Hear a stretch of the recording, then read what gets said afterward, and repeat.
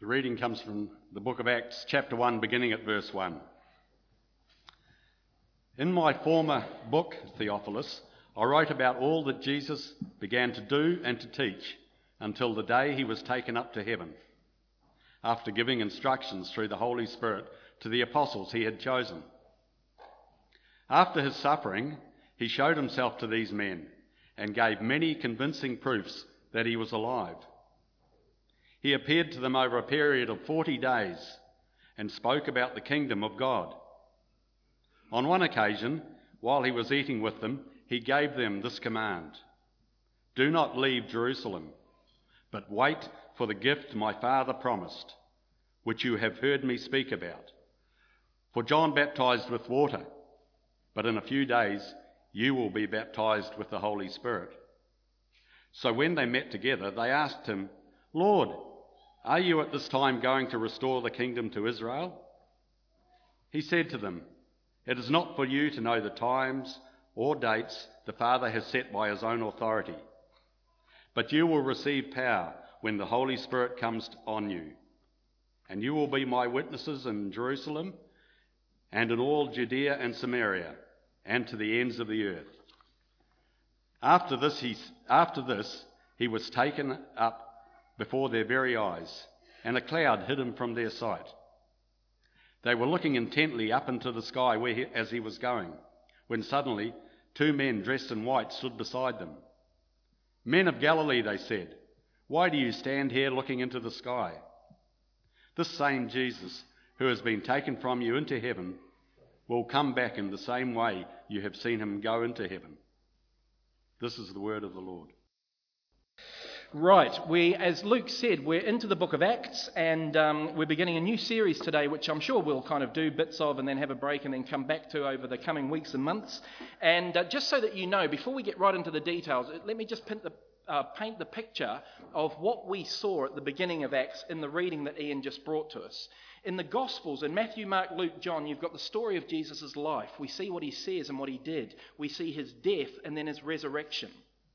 But that's the end of the kind of earthly life and ministry of Jesus. The book of Acts starts at the beginning as Jesus is gone. And in our verses today, we saw the ascension of Jesus. So there's a period of 40 days after Jesus has risen back from the dead when Jesus appeared to lots of his disciples at different times and in different places.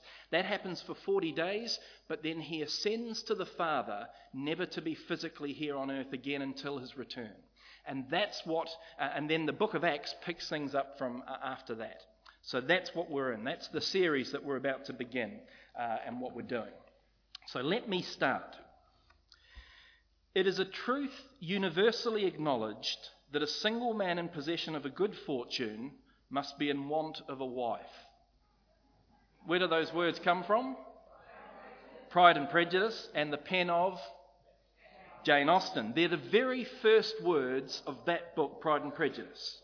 And they set the whole thing up. Many of the key themes and ideas that will be so important as the reader keeps going through Pride and Prejudice are brought up in the very first few lines. We know that it's going to be about a single guy and a wife, and there's a fortune involved and all those kind of things. Here's another, first line from another book. "All children, except for one, grow up." Who's that? J.M. Barrie, and the book is Peter Pan. Again, in only a few words, we see themes that will play out in the rest of the book. The uniqueness of Peter Pan, except for one. The inevitability and the pain of change and growing up, all there at the start. Or here's one of my favourites. "There was a boy called Eustace Clarence Scrubb, and he almost deserved it." That's C.S. Lewis with the first line of The Voyage of the Dawn Treader, and we straight away meet Eustace Clarence Scrubb, who you can tell right from the beginning is going to be fairly unlikable and unbearable, and yet even at the beginning there's a hint that he may be redeemable. He almost deserved it. We're used to opening words at the beginning setting things up for what will come.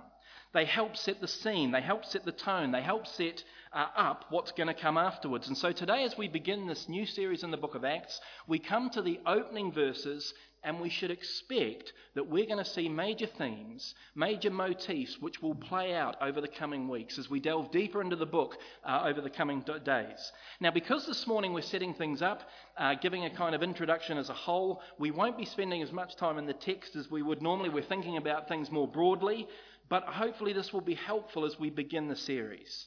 Acts itself is a very long book, if you've ever read it, 28 chapters. It's written by Luke, who also wrote the Gospel Luke, the one that stands in his name. You can see in verse 1, if you were here a couple of weeks ago, Chris preached from the beginning of Luke's Gospel, and we saw that Luke's Gospel is written to a person called Theophilus. Well, so is Acts. See it there in verse 1. And Acts is clearly the second book. He talks about his former one, which is Luke. Or it's the second part of one whole book, Luke and Acts kind of together. And Luke itself is pretty long. So when you put Luke's Gospel next to the 28 chapters of Acts, it makes up, those two books, about 25% of the New Testament. In fact, Luke is the human author that contributes the most to the New Testament, more than Paul or anyone else, just in those two books. We don't know a huge amount about Luke. It's a verse in Colossians that tells us he was a doctor. And in 2 Timothy and Philemon, we see verses which reveal that Luke is a co-worker, a co-traveller, companion with Paul. And you see that later on in the book of Acts. Because later, in later chapters when we get there, there are times when you're reading Acts where it changes from the normal third-person plural, they went up the hill, to first-person plural, we went up the hill. And it's at those times you can tell that Luke, who's writing it, was actually there with them as part of the companion of Paul and the others doing ministry. And it's clear that's what's going on. We're in for a treat, I think, with Acts. It's full of incredible things, incredible events and incidents. We're going to witness city riots and miraculous healings. We're going to meet remarkable people, some of whom will have their lives completely turned upside down. We will witness celebration and despair. We will see bacon dreams. Bacon dreams. We will see people struck down dead immediately. We will be challenged by some of the things we see. We will be comforted by some of the things we see. We'll encounter triumph and painful loss as we go through this book. It's not going to be dull. We're going to come across famous events, well-known events like Saul on the road to Damascus being converted, but we're also going to come across less well-known events like Eutychus being raised from the dead. Everyone knows about Lazarus. No one ever remembers Eutychus being raised from the dead. We're going to spend time with familiar people that we know very well, like Peter and Paul, but we're also going to spend time with less-known people like Felix and Festus and Agrippa. So we're going to be looking at incredible events and noteworthy people as we move through the book. But perhaps more significantly, what we're going to be seeing is how the good news of Jesus changed human history. I'm going to say that again because it's not just a book full of one-off exciting incidents and occasions and things. This is how the good news of Jesus Christ changed human history. That's the story more than anything else we will be seeing as we go through this book. Because what Acts does is it tells us how the course of human history was changed. It tells us how the world that you and I live in today is the way that it is. Because in the Gospels you've got this man, Jesus Christ, travelling around doing these incredible teachings and incredible things, but then he dies, he's raised, he spends a bit more time with his disciples, but then he's gone. But Acts will say how the news about him and the message about him will sweep the globe and change the world to such an extent that the world that you and I live in today is so different than what could have been envisaged back then. Jesus was a kind of nobody in a nobody place doing nobody things before he did his ministry.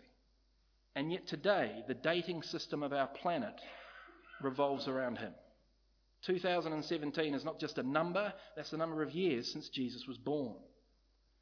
Imagine the ways that he's affected our world today. His birth and death are part of the annual rhythms of most of this planet. Christmas and Easter are part of the kind of seasons of life that we have. In most places around the globe that you go, you will find churches dedicated to him. You will find not just buildings, but people who've given up careers or financial benefits or taken on huge sacrifices or trials to put living for him first. His name is the most well-known name of all time. No one else has a name that is on the one hand revered and worshipped, and on the other hand used as a curse word. But it's used. The history of this world and the world of history was changed after Jesus. And it's the book of Acts that shows how that happened. It's the book of Acts that shows how we got to where we're at today. This is the bigger picture that I want us to keep in mind as we work bit by bit through the book. You and I are literally here today because of what went on in Acts. And this is how the message of Jesus went out. This is how the message, the good news of Jesus Christ went out and transformed lives and changed families, and life on this planet changed forever. Which immediately, of course, raises the question as to how. How did this happen? From just this one person in a backwater who did a few things. How did it kind of sweep the globe? How did people find out about it? And it changed the history of the world before the printing press or the internet, before cell phones and texts and Skype. How did the Christian message get out in such a powerful way that it changed the direction of this planet? And in this opening section of Acts, we see the two reasons how and why. And the first one is, it happened because of the apostles. First reason, the apostles. This all happens in one sense because of the apostles. In verse 2, John, if we can see it, we see that these men, these apostles, were chosen by Jesus. And these verses show that not only were they chosen by him, they were commissioned by him. That's the language of verse 8, to be witnesses of Jesus. They're to be his witnesses in Jerusalem, Judea and Samaria and to the ends of the earth. And so in a sense, these people, these initial apostles changed everything. It was their word of mouth that spread things. It was as they shared what Jesus had done and what it meant to them. And as they put witnessing to Jesus number one in their lives and focused on that above anything else in their lives, that's what changed things. It was as they sometimes left their homes never to return, and as they travelled out into the unknown, as they risked safety and ease of life, all for Jesus. It was as they spoke, not just about the close game of rugby last night or education or politics or the cathedral, but about Jesus, as that was the centre of what they lived and spoke about. In a very real way, the apostles were responsible. And notice they had a specific job description here. They are to be witnesses of Jesus. That's their job, to be witnesses. And that word is important. When you think of witness, I don't know what it draws up for you, but for me it's the courtroom. Someone who's seen something and then is asked to give testimony about what they've seen. That's what the apostles are. In other words, the apostles were to be people who saw certain events and then shared of those events with people that they came into contact with. They were to see certain things and talk about them. And what were the key events they had to see and then share with people? Well, it's here in these first 11 verses. The resurrection of Jesus and the ascension of Jesus. That's what the apostles were to see with their own eyes and then talk about and share and give witness to for the rest of their lives. Did you pick up all the language in these verses of the senses, of seeing, hearing, even tasting? There's a lot of sensing language in these verses. Look out for it. Verse 1. In my former book, Theophilus, I wrote about all that Jesus began to do and to teach until the day he was taken up to heaven after giving instructions through the Holy Spirit to the apostles he'd chosen.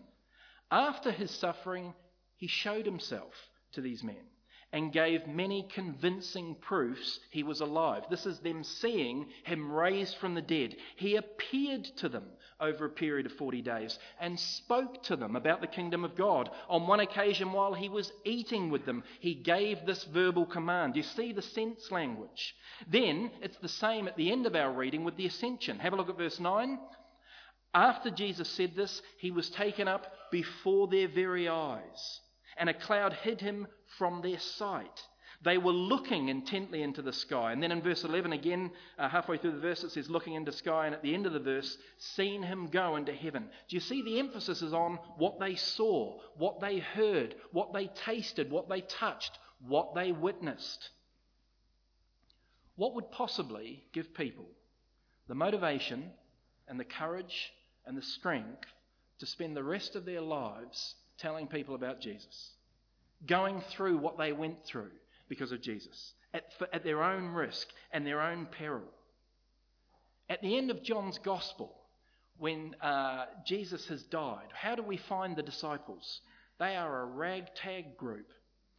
They are in fear for their lives. They've lost their leader, the one they've followed for 3 years. They've seen him executed in front of their eyes, and they're meeting behind locked doors in fears for their life. They've lost all confidence and all hope. What transformed them, possibly transformed them, into people who burst open those doors, walked out into the world boldly and did not care what consequences they met anymore?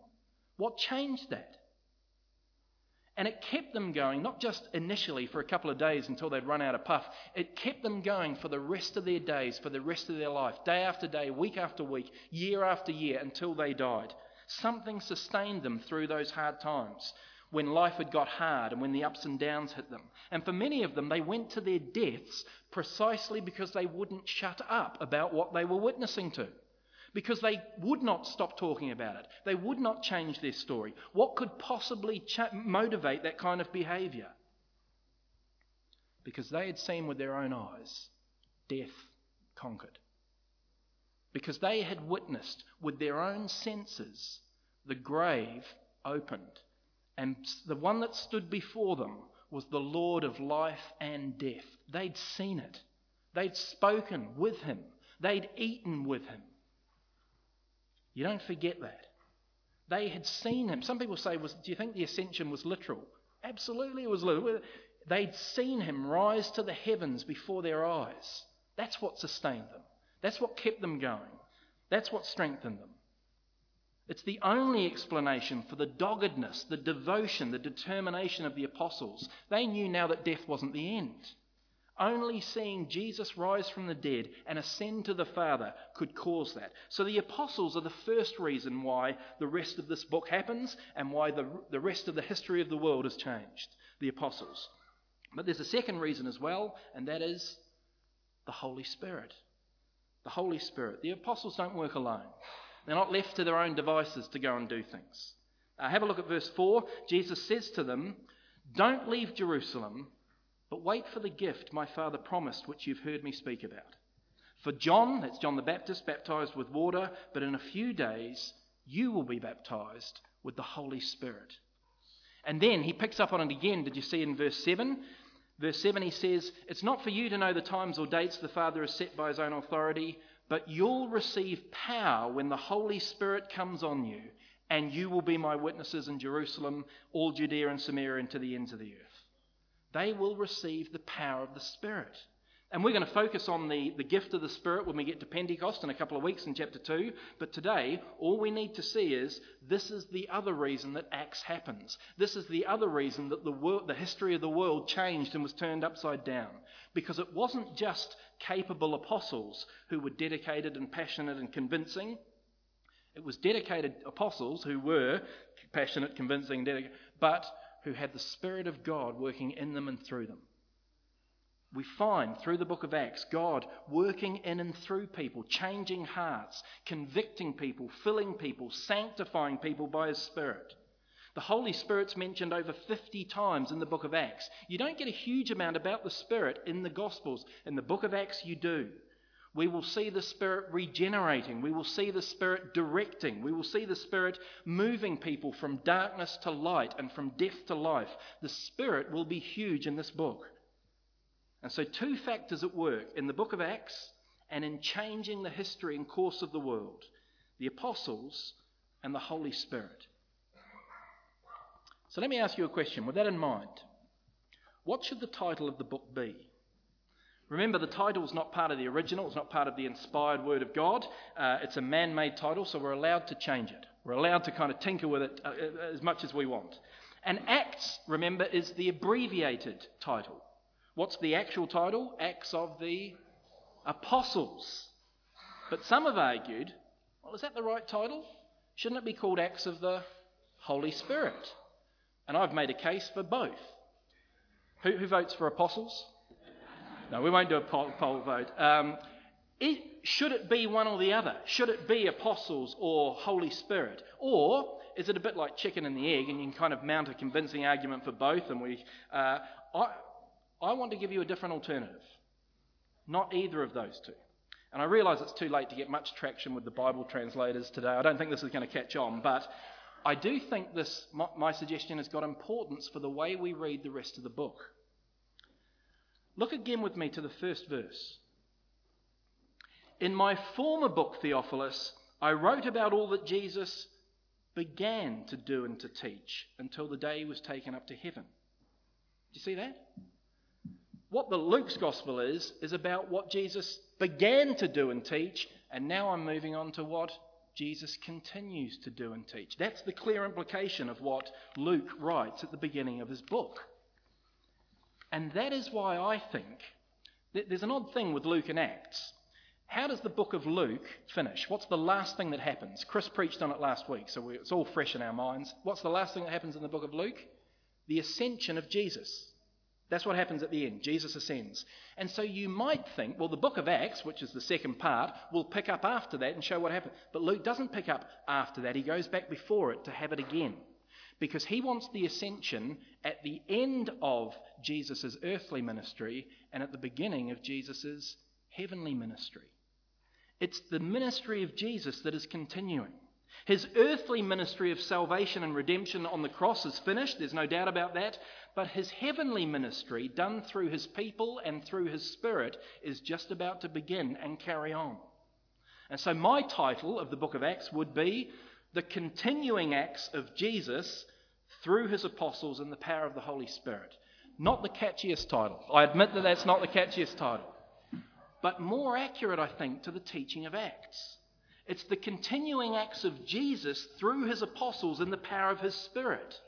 Because as important as the apostles and the Spirit are in this book, and I hope I've showed that both are crucial, the central message of this book and the heart of the message and the mission that would go out and change the world is Jesus Christ crucified and risen.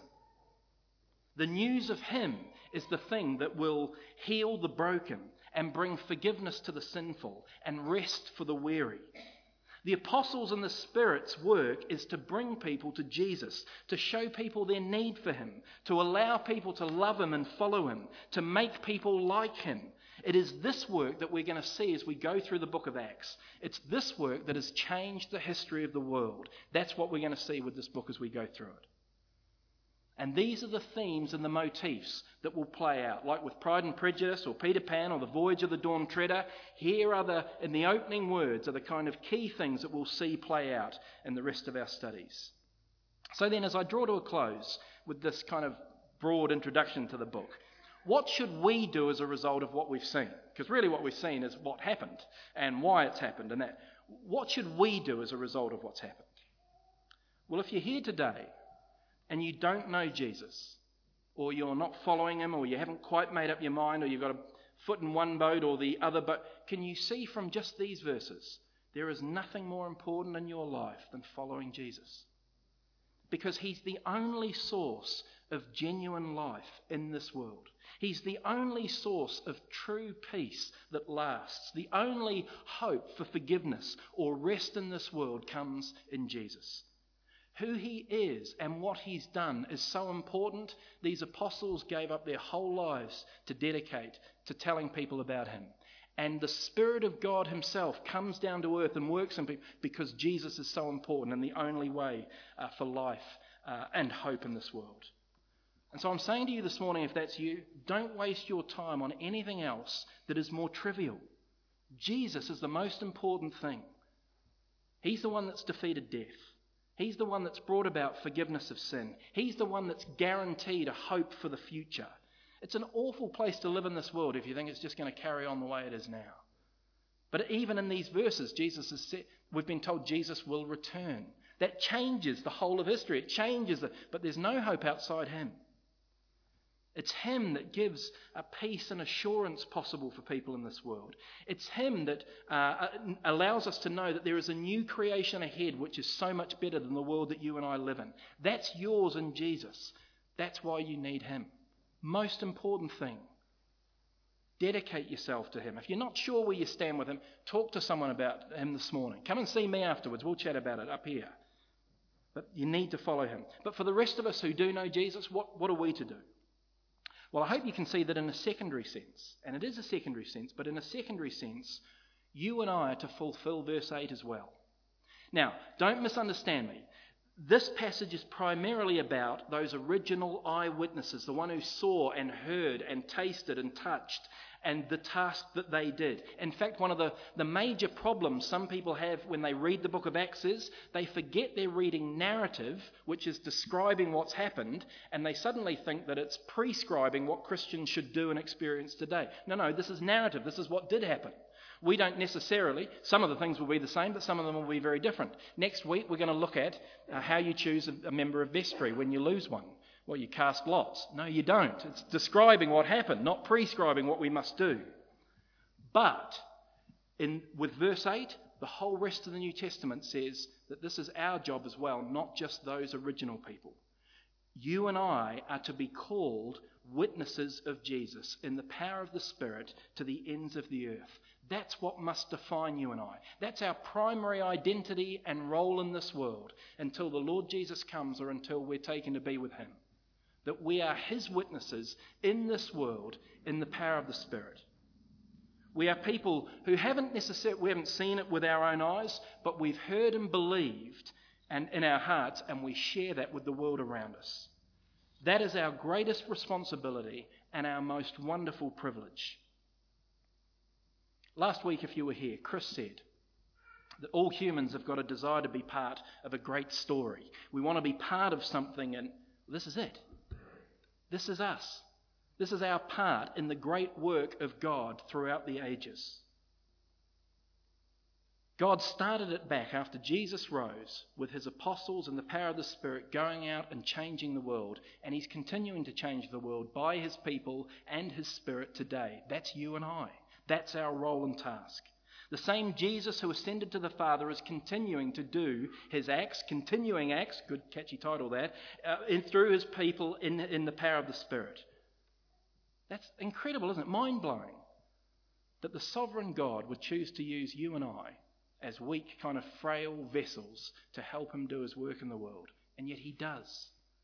That is our responsibility. That is our privilege. Incredible that the Lord above uses weak people like you and I to move other people in the world from death to life, and yet he does. It's humbling to know that we're God's fellow workers. Our main task as individuals and as a church family is to be Jesus' witness in this world, in every aspect of life. How is your life as a witness to Jesus, to those around? It's a sobering thought, isn't it? How is the speech that comes out of our mouth, how's that as a witness to the Lord Jesus? In the way we put others first, not selfish like the world around us, in the way that we spend our time and money, in the way that we pray, in the way we try and learn our faith so that we can share it more effectively with others. Do we see it? Is that number one in our lives? And I'll finish with this. We want to be witnesses in the world in a way that avoids, I think, the mistakes that the apostles, there's two mistakes, I think, in these few verses that the apostles make at either end of the spectrum that I think we should take warning from as we try and be faithful witnesses in the world. I don't know if you saw it as we went through. In verse 6, they know that Jesus is going to be leaving them. They know that everything's happened. And do you see the question the apostles asked Jesus? Are you going to restore the kingdom to Israel now? And it's clear from Jesus' answer, they're thinking in the wrong way. Their view is too small. They're just thinking about here and now and present and material, and their vision isn't big enough. And Jesus said, no, you're going to be my witnesses, Jerusalem, Judea, Samaria, to the ends of the earth. They've got to think more spiritual and eternal and bigger. They're too focused on the here and now, too local. But at the end of the verses, after the ascension, you see almost the opposite problem, where we find two people dressed in white, who I take it are angels, and they chide the disciples for what? For gazing up into the sky. I think the symbolism's pretty clear. I don't think I'm reading too much into it. For being too heavily minded to be any earthly good. Very good warning there of two extremes that we can get into. as we witness of Jesus in this world. For some of us, we're so focused on the here and the now, and the present and the material, we forget God's bigger picture and spreading the good news of the saving work of the Lord Jesus. To simply do social justice or community development's never enough in and of itself. It's good things and we must be involved in it, but it's never enough. It's bigger. It's to the ends of the earth. It's about life and death and the new creation. It needs to be bigger than just the here and the now. But some of us are so caught up in the big and the now, so caught up in the pure doctrine and the pure theology, we don't love people in the here and the now. I think there's a good balance in these verses of how we're to witness to the Lord Jesus. And it's the ascension that reminds us of that. Because the ascension reminds us that we follow the one who had an earthly ministry and a heavenly ministry. The one who walked on this earth with real people, dealing with problems in front of him and loved people, but also came to do the bigger work, the eternal work of bringing people to salvation and letting them know their heavenly Father. Do we love Jesus in such a way that we're that kind of witness to the world around us? To our families, our friends, our workmates, our classmates? How are you and I as a witness to our Saviour? I pray that Jesus would be our motivation, that he'd be our desire, that he'd be our heartbeat as individuals, but also as a church family, that we would love the privilege that's ours to witness of him to this world. Let me pray. Heavenly Father, we do thank you for this wonderful chance just to take a step back and to think about the book of Acts and the way the good news of Jesus has changed this world. And I pray that in the midst of a world where often it's kind of dark and depressing and we can think, oh no, it's all hopeless and lost, the book of Acts will be a reminder that you are still at work, changing lives, bringing life, bringing hope through the Lord Jesus Christ. And we have the incredible privilege of working alongside you in that ministry. Father, I pray for any here this morning that are not following Jesus first and foremost. And I pray that you may continue to work in their head and heart as they think about their life and what it's about, and they may see all that you've done for them through your Son and put following him first. But for the rest of us, Lord, please help us more and more be witnesses of you in this world that bring you honour and glory. For we ask it in Jesus' name. Amen.